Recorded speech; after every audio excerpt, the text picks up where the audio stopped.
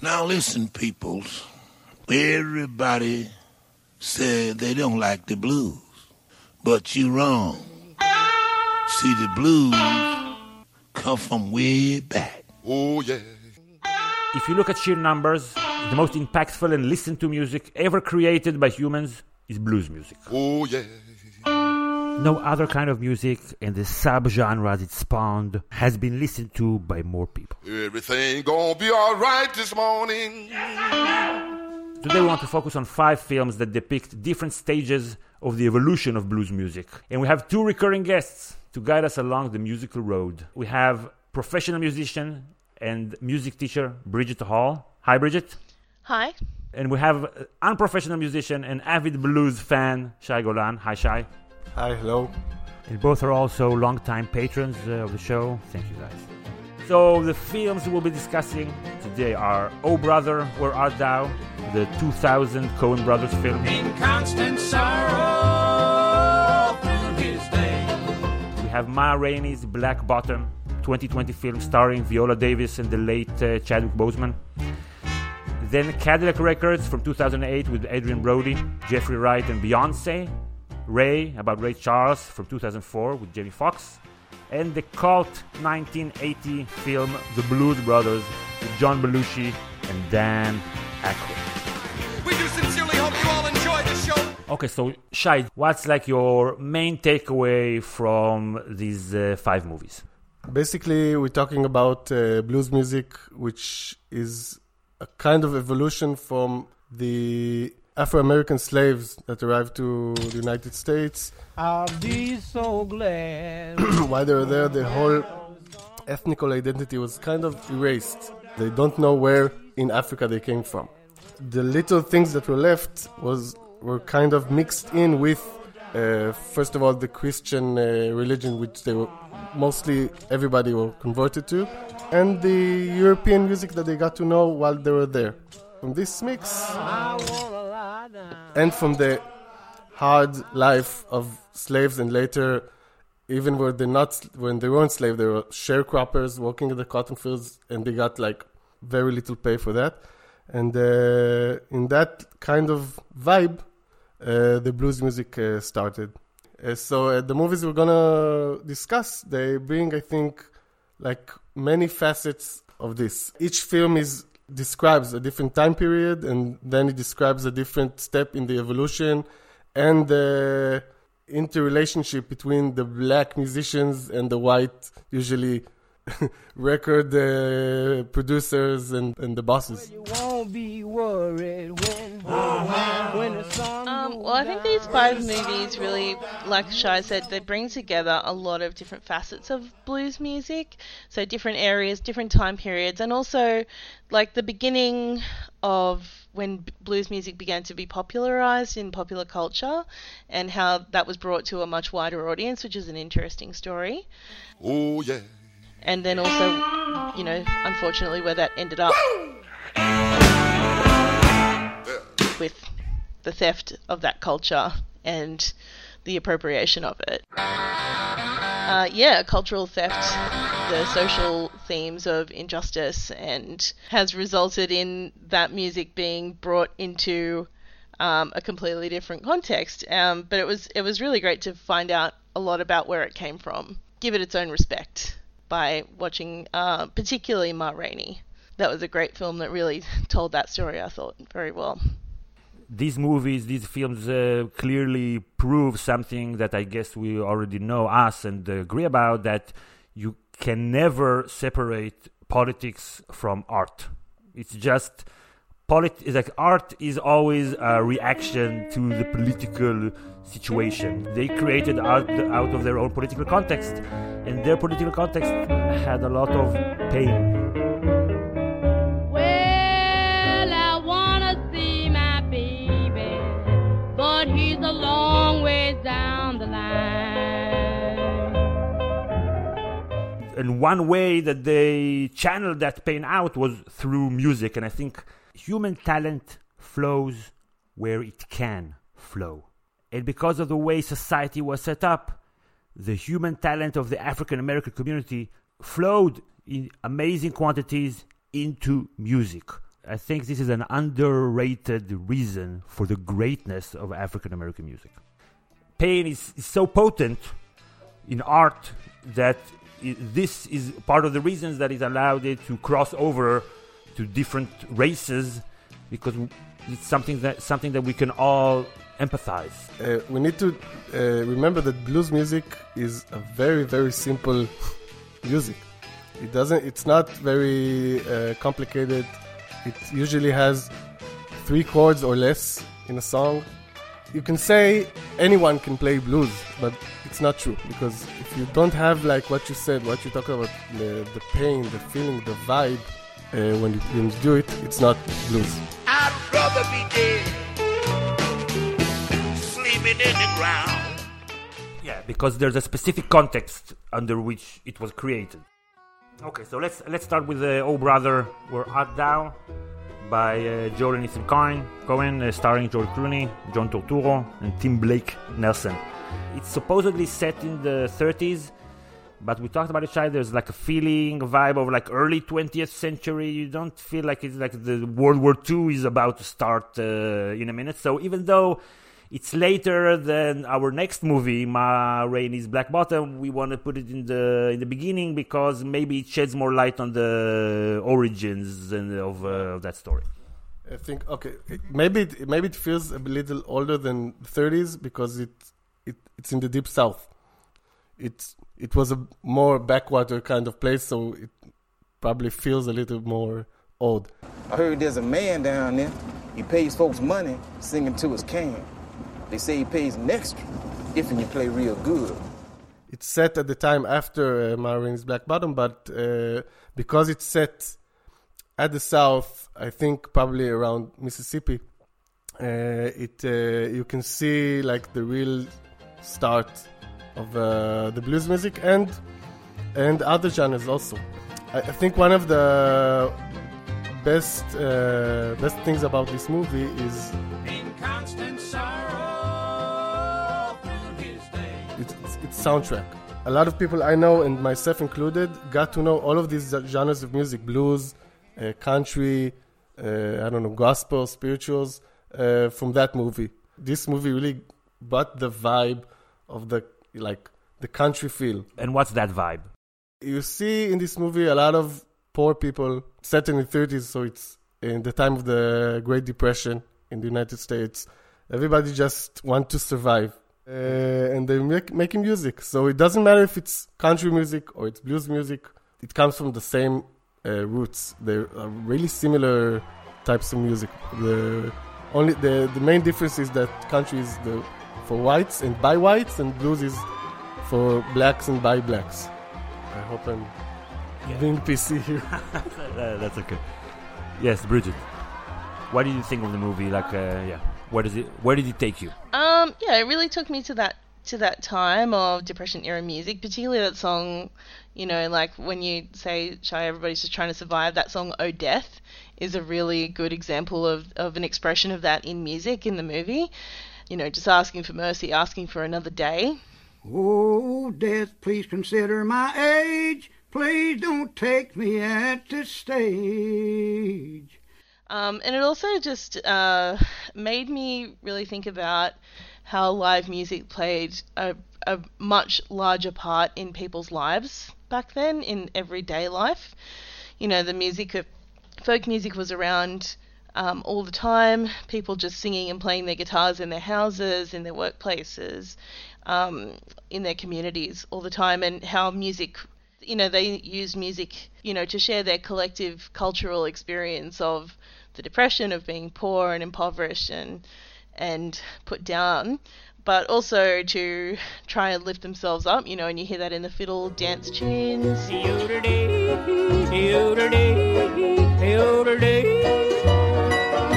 And also to try and find solace, which you hear in the movie through gospel music. And also the movie puts an emphasis on the shift. Maybe it touches on the point that you made, Bridget, of the importance of live music, and we're at the beginning of mass communicating. Hey, mister! I don't mean to be telling tales out of school, but there's a feller in there who'll pay you $10 if you sing into his can. I'm not here to make a record, you dumb cracker. They broadcast me out on the radio. That's Governor Menelaus. Pass the biscuits, Pappy O'Daniel. And ain't you appreciate it if you ate his farina and voted him a second term? Finest governor we ever had in Mississippi. In any state? Oh, Lord, yes, every parish or precinct. He was making the bigger point. Well, ain't you gonna press the flesh, Pappy? Do a little politicking? I'll press your flesh, you dim-witted son-bitch. You don't tell your pappy how to cut the electorate. We ain't one at a time in here. We're mass communicating. Oh, yes. That's a powerful new force. Shake a leg, Junior. So the band in the movie, the Soggy Bottom Boys, they're made up of 3 white country singers and 1 black guitar blues player. This is in the time of segregation and Jim Crow. And basically that music that, as you said, it brings solace. And then you take that and with the radio, it just becomes... It's like the starting of the evolution of it to become a business, right? This is you can get just like that to thousands and hundreds of thousands of people, whatever, through the radio. Woo! Hot damn, son! I believe you did sell your soul to the devil. Boy, that was a mighty fine picking and thing. I tell you what, you come on in here, you sign these papers here, I'm gonna give you $10 piece. And the fact that there is money involved basically creates like a cast of middlemen, the owners of radio stations. We're going to see that play out later in the other movies, how that evolves. And then there are other middlemen and managers and PR representatives. This is like when this kind of music and all kinds of music become a business. And it's intertwined with politics in the way that politics becomes also part of show business. You can see the governor at the end, the incumbent, dancing and using the show. It's also a little bit of foreshadowing. You have like a Trump-like character. He's like very populist but super racist. And the other guy, he's elitist and racist, but it's not that important to him to be racist, so he doesn't mind not being racist if it means that he's gonna win. Holy moly! These boys are a hit! Well, Pappy, they's integrated. Great. Well, I guess folks don't mind they's integrated. You miscegenated. All you boys is miscegenated. Give me a microphone.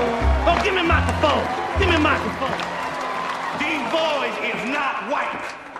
Look, I happen to know, ladies and gentlemen, that this band of miscreants here this very evening interfered with a lynch mob in the performance of its duties. Well, it's true.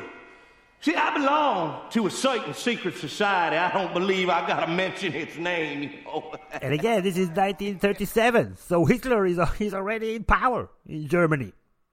Jesse Owens won all those gold medals a year earlier in Berlin. So this is just like a different look at America that we're frankly not used to getting in Hollywood at all. The part where they record the song at the radio station, I think it's, the radio guy is blind. So they tell him... we hear that you pay good money to sing into a can. Well, that all depends. You boys do Negro songs? Sir, we are Negroes, all except for our company, the fellow that plays the guitar. Yeah, well, I don't record Negro songs. No, I'm looking for some old-timey material. You see, people can't seem to get enough of it. The Soggy Bottom Boys have been steeped in old-timey material. That's right. Yes, we ain't really Negroes. Oh, except for our company. So, yeah, Man of Constant Sorrow is like a country song, basically, yeah, and it's mostly, I think, was played, it's a well-known song before the movie, and it was really popular after the movie. I really liked it. I constantly listened to it after. In constant sorrow through his day. So what's blues in this song? Again, it's not a blues song, but it could be. Like you could change it a little bit, and it will be a blues song. Maybe Bridget can maybe point to the musical differences between the two genres, but it's not really that big of a difference. I think the musical differences, as a person who's absolutely not an expert on this, please don't take this as the gospel truth.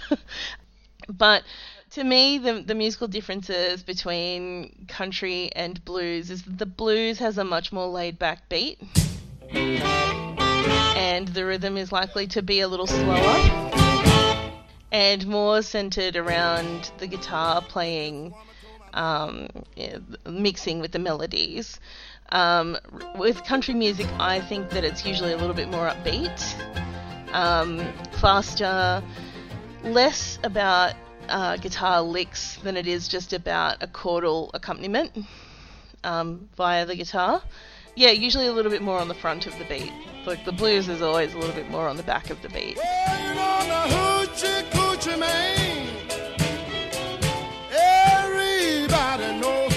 What does that mean for people like me who don't know anything about music? The blues has a less driving beat than a country piece. To me, the country music is always a little bit more like the beat moves forward at a faster pace, and you always feel like it's propelling the music. The beat is propelling the music, whereas with blues music, you feel like the music drags the beat along with it. Blues is on the 2 and 4s, and country is on the 1 and 3. 1 right? and 3. That's right. Yeah. A bar has 4 beats. 1, 2, 3, 4. 1, 2, 3, 4. So how you accentuate the different beats reflects on the feel of the song. So if you do 1, 2, 3, 4, 1, 2, 3, and you accentuate the 1 and the 3, it's like I had a friend named Ramblin' Bob. He used to steal, gamble, and rob. As Bridget said, it leads the beat. Okay. Other than 1, 2, 3, 4. This is more laid back. 2, 3, 4, 1, 2. Come on, Mom, let's go to the cabaret. Yeah. Hey, I understood it. Oh, I learned something. God, are you sure you're not the music teacher? I feel embarrassed. Sorry about that. Really failed you as music teacher. Yikes. So one thing that we have to mention about this movie, which is why I guess we put it first, to your point, Rashai, so it's not strictly blues, it's more like the roots, and the African American, he's in the background. It's not a movie about black music, American black music. Yeah. So, are you ready to move on to Ma Rainey's, and there we get more bluesy? Just one detail about the only black character which is in the movie, Tommy Johnson.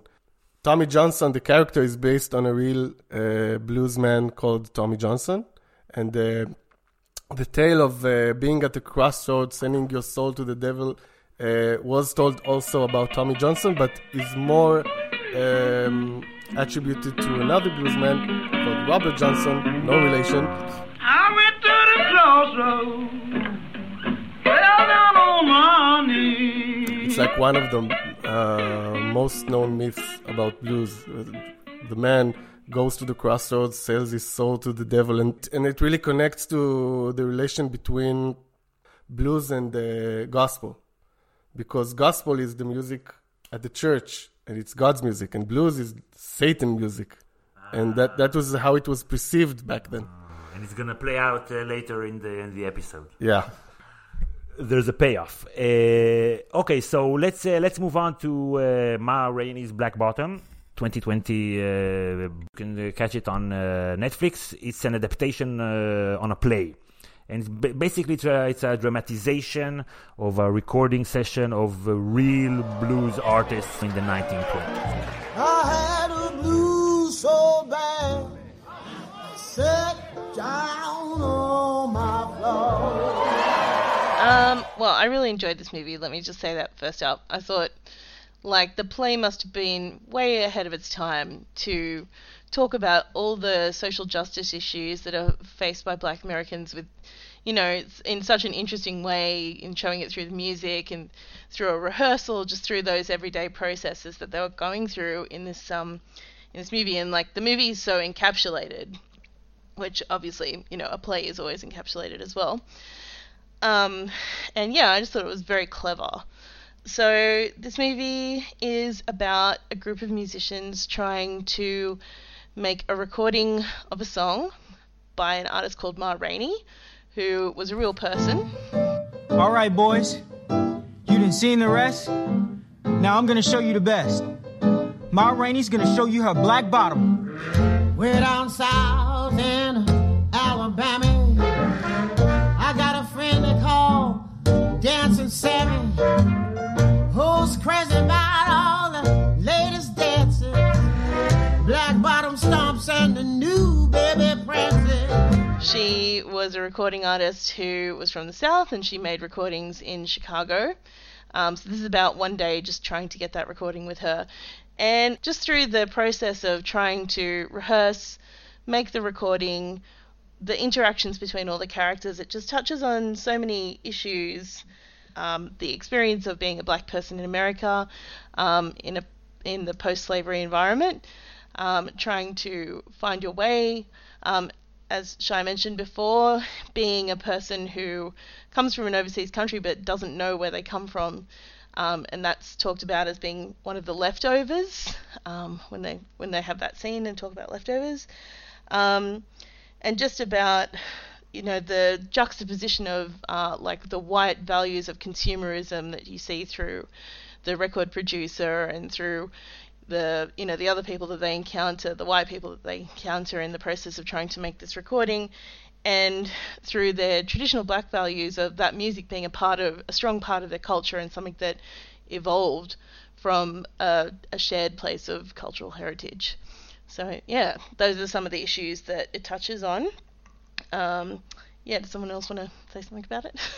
I guess this is a good time to state that us three are not Americans, and we are either completely white or mostly white. I would be the least white of us. I have like a quarter that is not white. You can barely see. And we come from countries, Israel and Australia, that have their own problems with racism. So it's not just like, you know, oh, those Americans. This is a universal thing that we know from our own society. Yeah, Australia is a society that still grapples with the issues of colonisation and the oppression of the indigenous people. I guess, Bridget, you're on the news. We don't have those issues anymore. We solved our problems. Congratulations. No racism anymore here, and no oppression. Yeah. It's awesome. You should try it, Bridget. I'll try it. I know they ain't rehearsing Levy's Black Bottom. I know I ain't hearing that. Ma, that's what I wanted to talk to you about. Levy's version of that song, it really picks it up. I ain't studying Levy nothing. I know what he done to that song. I don't like to sing it that way. I'm doing it the old way.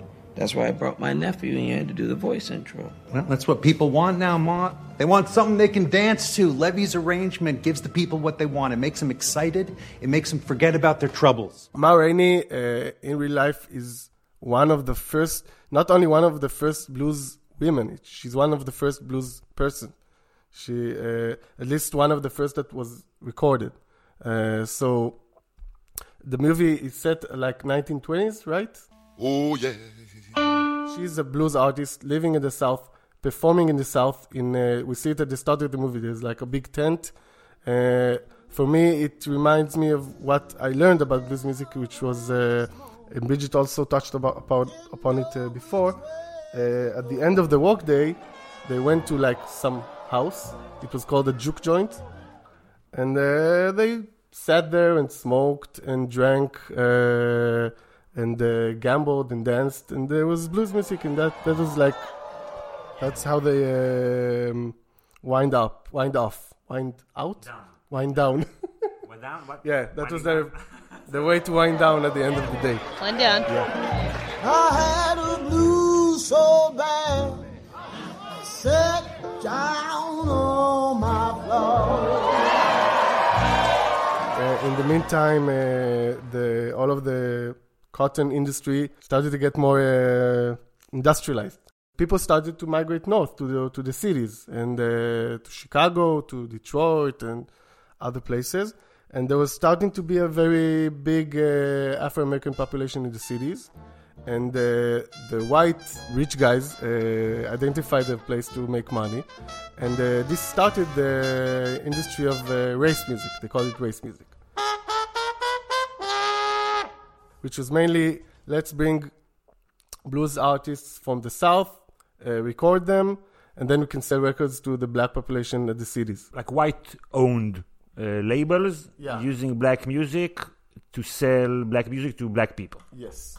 Okay, and this is the start of race music, as it's called, and we really see it here. So she's coming to the studio. She has her white manager, and there's the white studio technician. I don't know. The manager is like very nice, very cordial, but they all know what the relations are. So like she's not fooled by it, but she plays along. And on the other hand, you have Chadwick Boseman character, which like feels that he can advance through this industry. Hey, Levy, did you finish that song? Yes, sir, Mr. Sturdivant. I got it right here.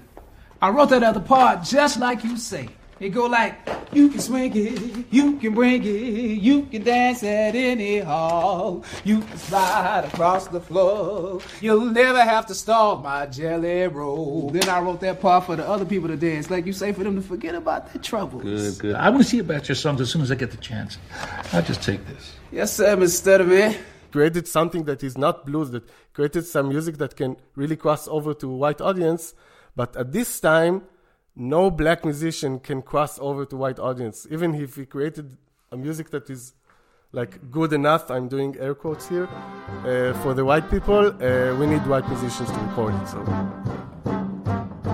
you can swing it, you can bring it, you can dance at any hall. It's a very sad movie, very intense movie. A lot of frustrations and intergenerational also differences in how they view the world. I recommend it. It's a good movie. Yeah, I think that intergenerational trauma is a huge theme in that movie. The way that plays out in the end as well, you know, in the cycle of violence and the sadness that people feel, you know, from their own background. Chadwick Boseman tells the story of his childhood, and it's really sad. But you don't have, within that culture, you don't have to have your own individual story of sadness to share the trauma that was experienced by people who had a family background of slavery, their ancestors being trafficked by, you know, colonialists. You know, that goes all the way through the music, and the main feeling that comes through is it's an act of political defiance as much as anything else. As much as it's being captured to be sold on to a white audience, it's also an expression of black culture that in some elements can't be taken away. Like the essence of it can't be taken away from them. I never could stand no silence. I always had to have some music going on in my head somewhere. It keeps things balanced. Music could do that. It fills things up. More music you have in the world, full it is. I can agree with that. I got that in my music too. White folk don't understand about the blues. They hear it come out, but they don't know how it got there. They don't understand that that's life's way of talking. You don't sing to feel better. You sing because that's the way of understanding life. Blues help you get out of bed in the morning. You get up knowing you ain't alone. Something else in the world. Something been added by that song.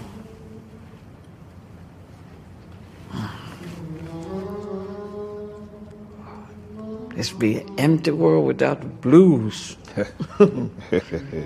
Yeah.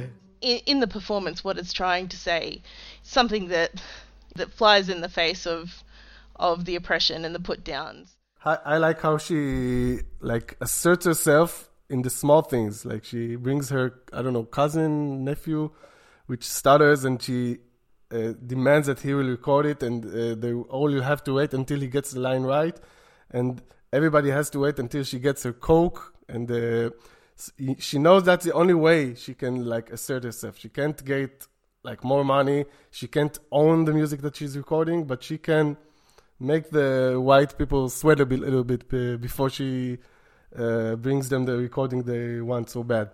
I felt like as well with her nephew, you know, his stutter, them trying to overcome it, and her saying, no, we're going to wait until he can get it right. He's going to be on this record, and this is something that's for him. It was a comment as well on solidarity and how sometimes, you know, it's difficult to show solidarity in in settings where people are traumatized and they've been affected by their past, but it's also really important to keep solid. Daddy, Daddy, please come home to me. Okay, so let's move on to Cadillac Records. It's not a very good movie, I think. I think that, you know, it's interesting because of the things that it talks about. You sing the blues, you don't have to live them. What do you know? White boy. Chicago 1950. I want to thank old Lynn Chess here for giving Muddy Water a chance to shine. Sex had a sound. Play that for me. Danger had a rhythm. What's that for? Casing any good guys need shooting. And freedom had a music. I'm a rolling stone. All its own. I don't bribe DJs. I don't. Based on true events of the legends I'm a man who changed music forever. Better make it good. It don't get no better. Mr. Wallace, we're big fans. We named our band after one of your songs, Rolling Stone. And there's Leonard Chess, who was owner of Chess Records. It's Adrian Brody. And Jeffrey Wright, who is Muddy Waters. And we love Jeffrey Wright, right? We've seen him in Westworld and a lot of other stuff. And Beyonce. Etta James. There's also Mos Def. I think he goes by a different name now. Like a Muslim name, I don't remember. For the artist formerly known as Mos Def. He's listed as Mos Def in the movie. There's also the guy that plays Howling Wolf, he was Kareem Said from Oz. I don't remember the name of the actor. Eamon Walker. I don't know how to pronounce his first name. I like him really, and he nails it. Oh, smokestack lightning.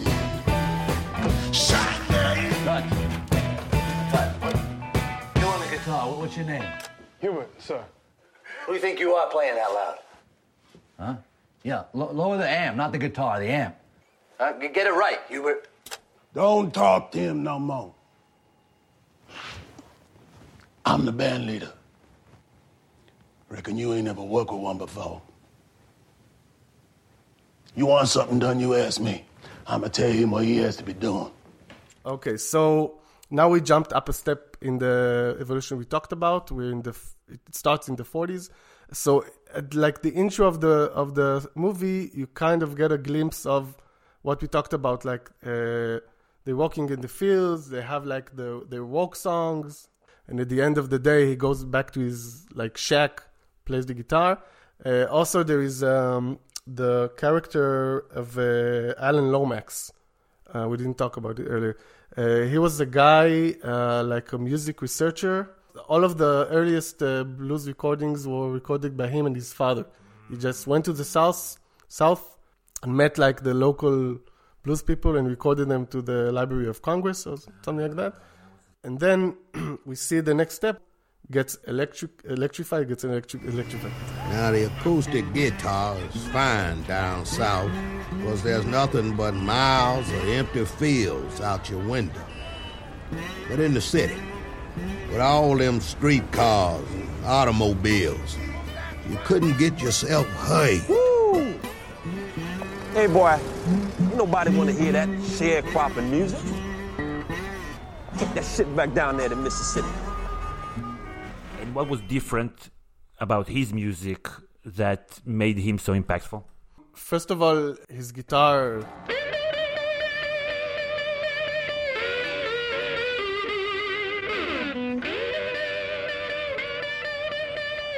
Muddy Waters really is one of the pioneers of this kind of music. He uses a lot of the slide technique. You see that he puts like a glass cylinder on his finger. And when you do it, you play slide, you don't... a guitar has frets, which divide it into different notes, semitones if you want to be technical. And when you use the slide, it's like you don't have frets. It's like a violin doesn't have frets either, so you can like slide through the notes. It turns the guitar into more of a vocal instrument, I would say. Then it incorporates guitar in the melody of the song rather than just as a background instrument or an accompaniment instrument. Yeah. So as Brigitte, you said also earlier when you talked about differences between blues and country music, the guitar is like one of the voices in the song. The other main thing is when you get electric, you have distortion. And you see it also not only in Muddy Waters, you see it also when Little Waters is playing the harp, and he hooks up the harp to the amp. Suddenly the harp is not like a kind of cute instrument that's playing in the background. Suddenly it has like a power of itself.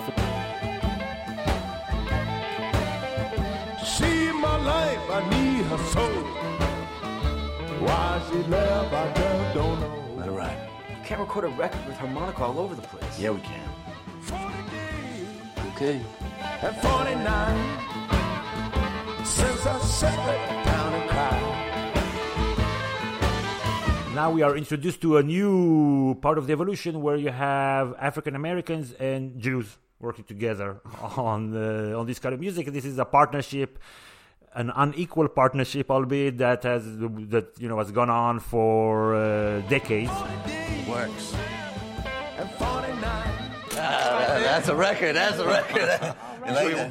Adrian Brody is like at the beginning we're told, okay, he's not racist because he wants to talk to the black people as equal. He's an outsider, they're an outsider, they have this shared experience of not being part of the mainstream. And I guess that lends itself to the music because they're more open to just okay, let's try this. I think this works. They're not set in their ways. They're in the midst of something that is going on. It's not like, let's say today, classical music, it's set on 200, 300, Bridget, correct me, of music that is incredible, and it will be very unlikely for any classical musician today to do something better than Beethoven or Mozart. And so this is the beginning of that time, let's say in Austria or in other places. This is where we're at now. Things are happening. Now things are happening. I think that's really true. And it's the story of really the popularization of that Chicago blues sound. Like Shai said, with the electrification of the sound. And it really sets it apart from what came before. But it's interesting the way that this movie ties into some of the other movies that we have been looking at as well, because the sound of Ma Rainey and also then the sound of the music of Oh Brother We're Out There, that's the cultural background for this music. So you can really see, if you compare this film to those films that have the musical styles of earlier, you can see the direct progression of that style from incorporation of country and bluegrass into something that homogenized as the sound of the blues, and then something that moved into electric blues, and then where we're going to go into in the next movie as well with another development of the sound. And I think that was that's a really interesting way that all these movies kind of brought that together. And I guess this ends sadly in a similar place that the Ma Rainey movie ended, with the theft of that music and the appropriation of it by white people yet again. It's the kind of sad end of the story all the time. But I do think this movie, as you said, it's not a great movie. And I do think that the second half of it is the Beyonce show. At last, my love has come along. I think it's worth mentioning that I think most of the songs that the actors perform, they really sung their parts, unlike Oh Brother Where Art Thou, which is dubbed in. So Jeffrey White really sang, Mos Def really sang, Herman Walker, and of course Beyonce. But every time Beyonce sings, suddenly everything is quiet, and you hear it's the studio recording. And life is like a song. Oh yeah, at last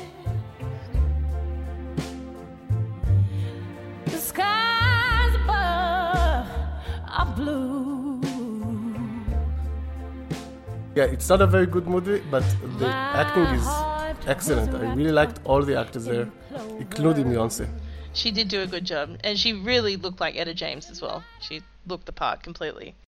In the end, you know, the reproduction of the songs by white musicians is just so inferior to their original versions, which I hope other people got that from that movie as well, but that's really what I took away from it. That's my song. No, darling. No, darling. That's my song. No, darling, that's the Beach Boys. It is Sweet 16, note for note. Note for note, not one change, apart from the lyrics about the new craze sweeping the nation for young white boys and girls surfing. I provided them the soundtrack unbeknownst to myself. There's a lot of white appropriation, and also it was financial appropriation. So a lot of the songs that these guys recorded and created just got covered by white musicians like Led Zeppelin, Rolling Stones, Beach Boys, Elvis, etc., etc.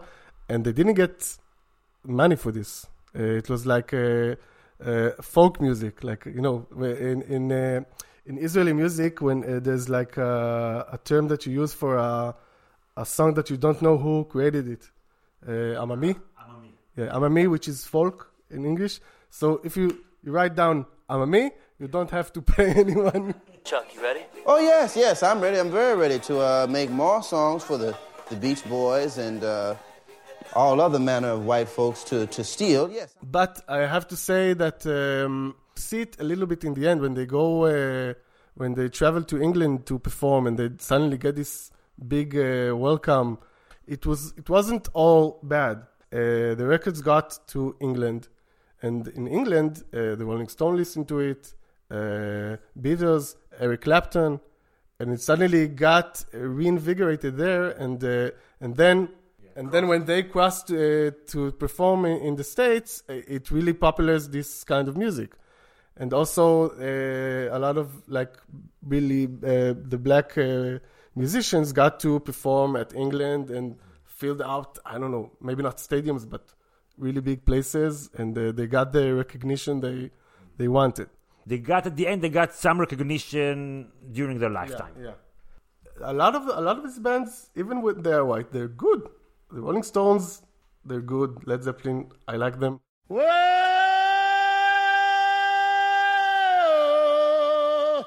I can't quit you, babe. So I'm gonna put you down for a while. We're not really going over the evolution of rock and roll, but if, as they say in the movie, rock and roll at first, the way Chuck Berry did it, the way Elvis did it, is just blues sped up. So it's still very simple. The next stage of the evolution was when rock and roll and blues got to the UK, and there it got transformed and got into other places, and you got like, I don't know, like the beginning of psychedelic rock with, I don't know, Sgt. Pepper's and stuff like that. And it was like the next step of the evolution. It encountered a new culture. There's the part that introduces the character Chuck Berry in the movie. He goes like to this place to perform, and they think he's white, and then they see he's black. So and they say, but you play country music, so what are you doing? What? So once he got it, like played blues but did it faster and like more upbeat, so it kind of sounds like country, but it's not really country, and then it turned into rock and roll as we know it. They were locking up fine black women for sitting on buses, stringing up our little bitty boys for whistling at white women. Not paying any mind at all to old Chuck, who was reaping up their firstborn with this thing called rock and roll. I left my home in Norfolk, Virginia, California, on my... So that's like the next step of the evolution, and that really connects to what you said at the beginning, when you said the blues music and in its subgenres is like the most popular music in the world. It's because if it was only blues music, it's not that popular. It's niche. Yeah, it's a niche. But when blues evolves to rock and roll, evolves to R&B, and we'll see it in Ray, evolves to hip-hop, yeah, for sure. They say I'm crazy when I'm about to go dumb again. They ain't see me cause I pulled up in my other Benz. Last week I was in my other Benz. Oh, your diamonds up, cause we in this bitch another again. Photo shoot fresh, looking like wealth. I'm about to call a paparazzi on myself. Then you understand the scope of this, like, roots music that evolved to like a huge tree that encompasses everywhere today. Yeah, I think that point about the crossover, like the cultural crossover of all those musicians and how they eventually got some recognition, that is it's a good point. I remember when I was really young, my parents were huge fans of U2, and they played Rattle and Hum like ad nauseum in my house. And that's the album that features B.B. King and also the gospel choir from Harlem. And I remember also there's a David Bowie album that collaborates with that gospel choir as well, or a different gospel choir rather. Those artists did make sort of a comeback, and they reached a new audience. Like, definitely, if the artists from the UK in the crossover hadn't brought them into their own sound and collaborated with them, I don't think that I would know anything about blues music, really, and the roots of rock and roll as it is today. Like, for instance, the song Bad to the Bone. Bad to the Bone. It's a really classic rock and roll song that I think probably everyone would know from the 80s. But that, as is demonstrated in Cadillac Records, is an utter rip-off of Mannish Boy by Muddy Waters. Now, when I was a young boy, at the age of 5, now on the day I was born, the nurses all gather round. From these movies, at least, that people get an idea of the history of those songs and also of the cultural ownership of them. I don't know if it happens to a lot of people, but I know some guy, and maybe I can give a shout out to him, but I don't remember his name. You know who you are. Yeah, but you know who you are, the one that probably won't hear this. So there's a guy, a white guy, I think he's from Cleveland. He listened to Elvis when he was young, and through Elvis he started to think, okay, Hound Dog, where does that song came from? You ain't nothing but a hound dog, you're crying all the time. And then he started to research, and then he understood that Hound Dog is cover by Elvis for another blues woman, Big Mama Thornton. You ain't nothing but a hound dog. And he started getting really interested in blues music, and then he understood that there's still blues music, like the original country blues music, Delta blues music, happening in Mississippi, and he moved to Mississippi. He opened up like a shop there that sells like blues records and like blues memorabilia, and started like really, I don't know if popularizing it because it's still a niche, but he made it like a tourist attraction to come there and like go and see like real blues musicians. And like 5 years ago I went there. It was amazing. And this guy, and he's there because of Elvis. And if there was no Elvis, he wouldn't be there. And I don't know, maybe those guys wouldn't have like such a crowd to come into the shows. And now there's, again, it's not like a very big tourist attraction, but it has like a steady flow of people coming in from the United States and from overseas, like I did, and come and want to hear that original ballady blues music. I got on that freight train, I tried to beat my way. The appropriation that came is now part of the story. Now when you go and you listen to the original, part of the experience is all the things that went wrong, and now I guess maybe trying to correct them, as Bridget alluded to, through movies and through other ventures. Yeah, it was such an experience being there and listening to blues music there. Wow. Do you want to move on to Ray or Bridget? You want to? Yeah. Okay. Ray Charles saw the world in ways no one could imagine. I hear like you see, like that hummingbird outside the window, for instance. I can't hear her. He broke barriers no one thought possible. He played what no one else dared. Nobody's ever combined R&B and gospel before. You're turning God's music into sex. All of y'all going straight to hell! If all of y'all want me to keep playing, let me hear you say amen. So Ray is like the most classic biopic that omits certain things and highlights other things, to make a nice, clean story of redemption and happy ending and blah, blah, blah. But it's like, as a product, it's very good. Just like I wasn't bored at all rewatching it after, 15 years, whatever. And great music and very interesting story, obviously, about Ray Charles. Such a unique person and a unique journey and so unlikely. When I walk out that door, I walk out alone in the dark. I'm trying to do something that nobody ever done in music and business. The innovator of soul, Ray Charles. Giving you a state-of-the-art deal here. Since I'm producing my own records, I was wondering if I could own my masters too. Ray, we've never done that before. That's a better deal than Sinatra gets. Yeah. We didn't mention in Cadillac Music we saw also an evolution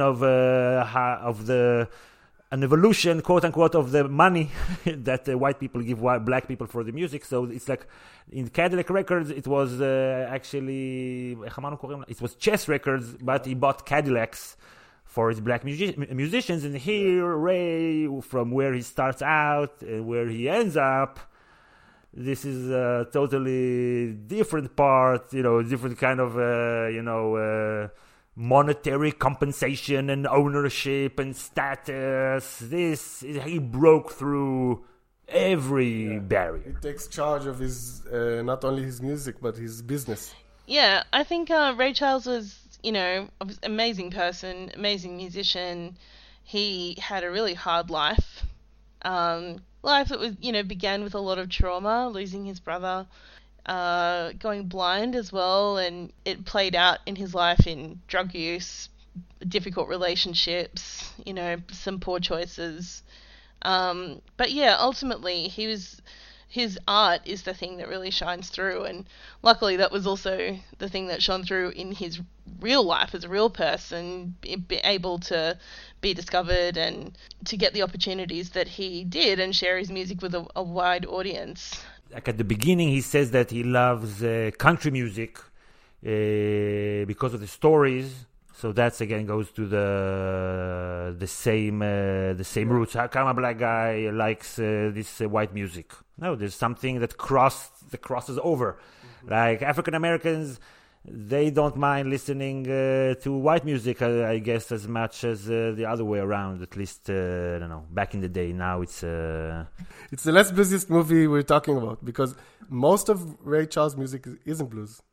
It's what we talked about. It's like the subgenres of blues and the soul and R&B, a little bit of jazz, and quite a lot of gospel as well. There's a part in the movie when he plays a new song to his, I don't know if she's his girlfriend there, and she says, "You can't play that. That's church music, that's gospel music. You can't do that." Like dirty, everyday. Sexual, yeah, that's correct. It's really important also. It's very sexual. And he says, "Fuck it, I'm going to play gospel. I'm going to sing gospel style, but I'm going to sing about the secular stuff I want to sing about."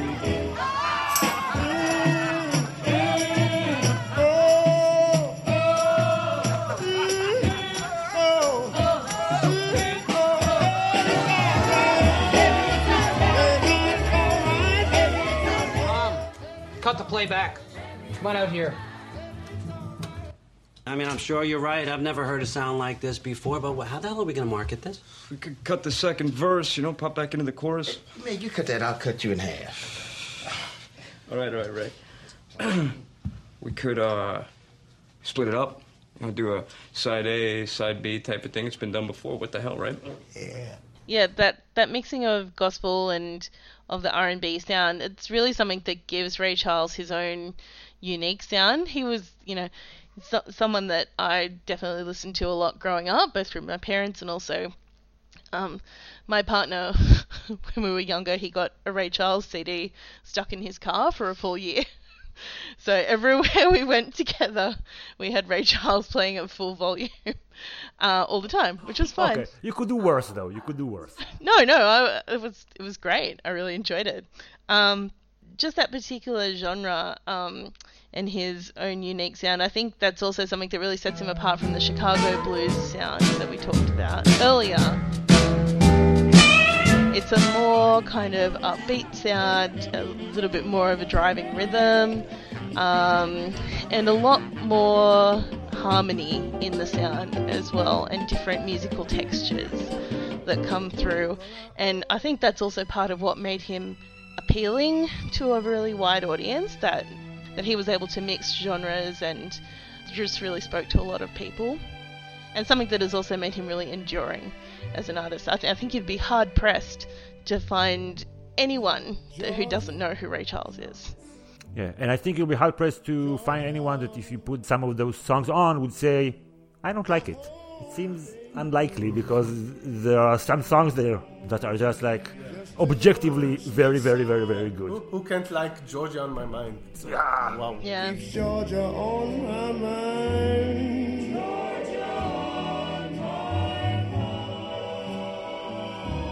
Or Hit the Road or Mess Around or whatever. It's just like really, really good music. Yeah, so also we talked about earlier how you can't divide politics from art. And we see that also when he was like, I don't care about politics, I just do my thing. And then he goes to, I think, Georgia, yeah. He goes to Georgia to perform. And story. Yeah. And then they say, okay, it's a segregated crowd. And then he understands that he can't really divide his art from politics. And he decides that he won't play at Georgia. And then he gets banned from Georgia, even though he's from Georgia and he sings about Georgia.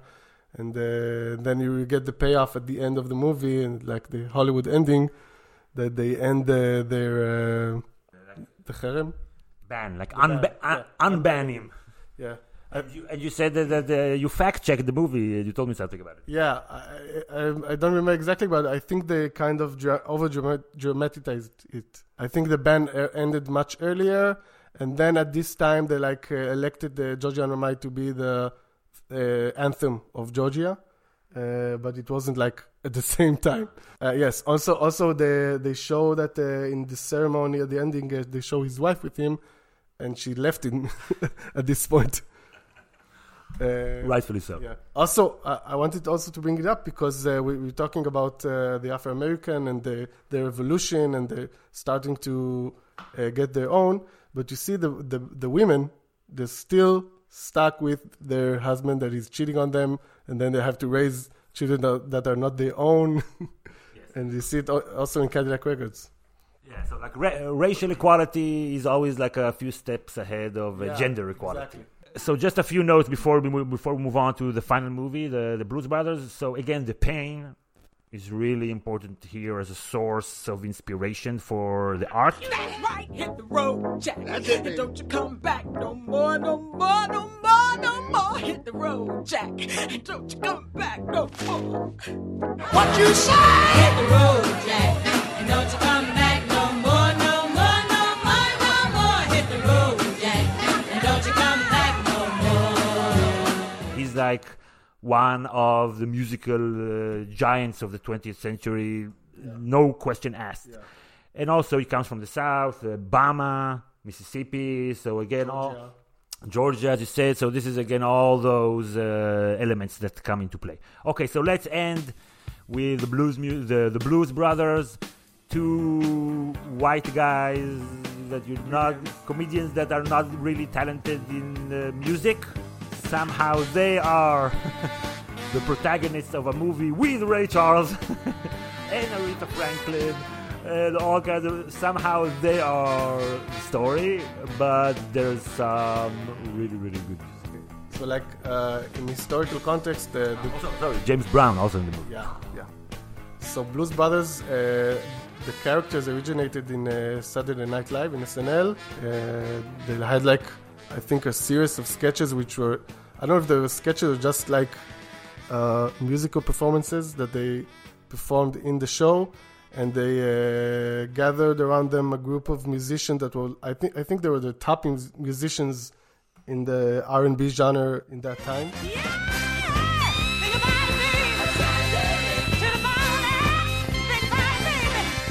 They meant this movie to be a celebration of this kind of music. And like, let's give props to Cab Calloway and Ray Charles and Aretha Franklin and John Lee Hooker. It was really out of love for these guys and their music. And you can say maybe it's white appropriation because at the end it's like their movie, they're the stars.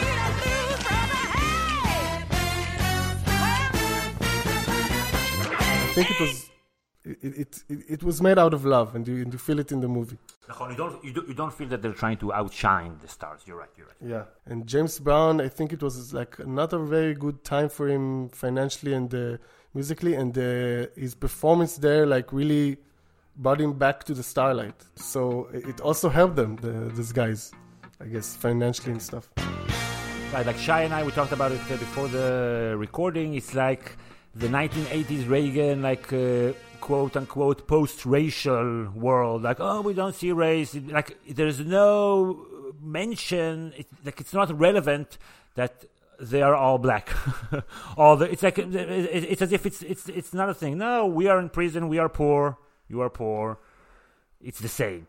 No, it's not the same. There's another thing that I have to carry that you don't have to carry on top of the being poor. Yeah, exactly. That's non-existent in the film. And I think the best part of the film are definitely the performances of music. Like, the treatment of black culture as a whole as well, like in the scene at the beginning of the movie where they go to church and John Belushi has his epiphany and realizes he's got to get his band back together. That whole scene of the crazy gospel scene in the church with people flipping in the air and, doing crazy dance moves and stuff is very, like, maybe it wasn't offensive back then, but it definitely felt uncomfortable to watch now. Not a great representation.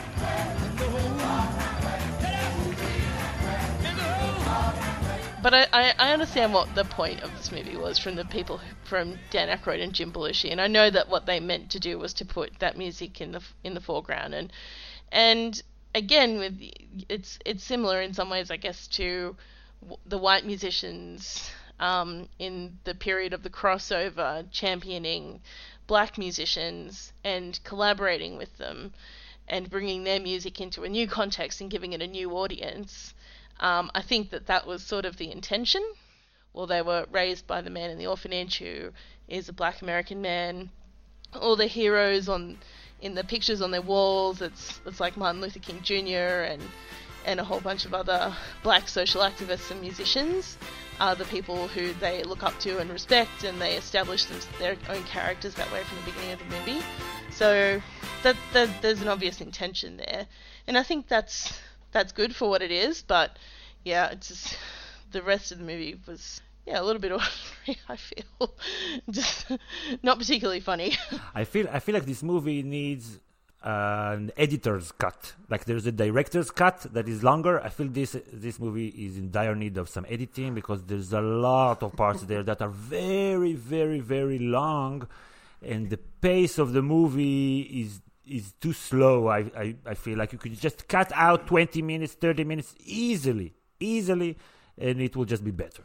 It's funny, the movie has like two halves, distinct halves. It's like the one half of the getting the band back together and performing the show, and there's the half of the ludicrous stunts. I think a lot of the stunts, they were like made with real cars. I think they blew out a lot of money. Like the mall chase scene. It's like 5-6 minutes. Just give me 40 seconds. I understand. I don't need to see another store getting wrecked. I feel like it's on purpose. I feel like they wanted to do it as ludicrous as they can, as big and huge and idiotic as they can. And I find it funny. I think it's very SNL in that way. That's the sort of humor that SNL still does. And sometimes it's really funny, and they really capture something through their ridiculousness and being over the top in every scene. And sometimes it's too much and it feels tedious. It's actually a hard humor to strike the balance on, I think. being like a kid in Israel and seeing this movie on TV and watching it again and watching it and watching it again, this is the way I got to know this music. I mentioned earlier about Oh By The Way Ada, which like I got to know more the roots of the music, but the later evolution of the music, the blues, the R&B, the soul, and Ray Charles and James Brown, I didn't know them. I knew them from this movie. Yeah, you're right. When I watched it back in the day, this movie felt radical. Yeah, it's definitely something that it was a very unique movie at the time, to have all that music in it and to be that silly and that funny and yeah, I remember that feeling of it too. Like it was a lot of people's favourite movie that was always on telly and yeah, it was always keeping around. And I also think, you know, I remember the performance of Shake Your Tail Feather by Ray Charles and you know, watching those dance sequences and really feeling the energy from them. Do it right. Uh-huh. Do it right. Do it right. Do it right. Do it right. Ah, twist it. Shake it, shake it, shake it, shake it, baby. Yeah, I do think it's the positive takeaway from the movie is all the music and the performances. Yeah, seeing all those artists together in one piece of media that brings together all the different musical styles as well. You know, it's not just one style of blues. This marries everything together. I have one anecdote, not really related to anything, but Good setup. In the 90s, in our version of Halloween, Purim, yes. Me and my friend, we dressed up like the Blues Brothers. We had like our hats and the suits, and everybody thought we were Men in Black. It was like the time that Men in Black went out, exactly. So it wasn't a good timing. Another thing that strike me now, rewatching this movie, is the good old days, right, when American cops didn't like Nazis. Hey, what's going on? Those bums won their court case, so they're marching today. What bums? The fucking Nazi party. Illinois Nazis. I hate Illinois Nazis. Nobody liked Nazis 4 years ago, I think. Very unpopular at one time. Now it's I still feel really glad when they just drive into the Nazi rally. It's like, yeah. This is like the opposite of what happened in the Charlottesville when the Nazi guy went with his car and killed a woman. Okay, sorry, I just killed the buzz. I killed the buzz. Sorry. Okay, so Bridget, just because I see that it's already long. Yeah, it's dark now. Why? It's dark now. Oh my goodness. Behind Bridget, when we started, it was sunrise. Now it's already sundown. This is how long it's been. It's been a long day, or a short day. Yeah. So something's up for us. This journey, the way that you want to sum it up, Bridget. Well, it was great watching all these movies and getting to learn about this genre of music that I hadn't really learned about in depth before. All my musical education is really more in classical music, so this is there was new information in these movies to me, and it was also great to watch the progression of where this music came into the cultural scene of America and how it progressed to be something that is now heard and felt and loved all over the world and has influenced so much of our popular culture. And it's just a part of our, a part of everyone's shared cultural landscape now. Well, I guess if you say so, I'll have to pack my things and go. That's right. To see the cultural origins of that was really wonderful. And I think the best film out of the lot is definitely Ma Rainey's Black Bottom, and I'm really glad that I watched that movie. I think that's a movie I'd recommend for anyone to watch, because of the subtle, nuanced way that it deals with social issues, and how much ground it's able to cover in such a short time in a small space. in just one day of a story. Yeah. Thanks for asking me to watch all these movies and do this podcast because it was great. Okay, I had really fun recording the podcast, and for me, this is like I guess the main genre of music I like listening to this nowadays. I agree with you. I think Ma Rainey Black Bottom is probably one of the most interesting in the way that it shows all of the, not only the music but all of its context in this time and its complexity.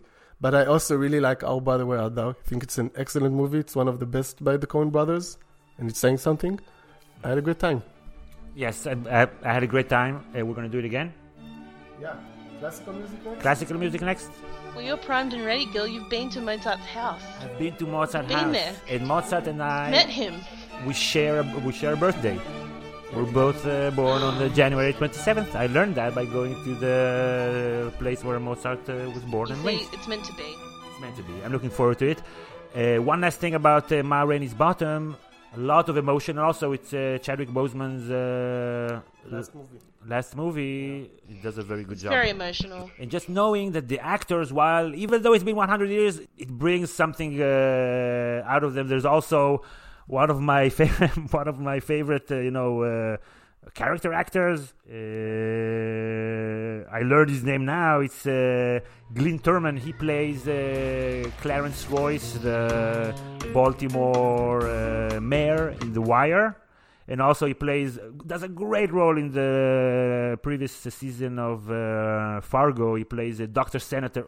Just wonderful actor, and apparently he was married to Aretha Franklin. Now this is my man, this is my restaurant. You two are gonna just walk right out that door.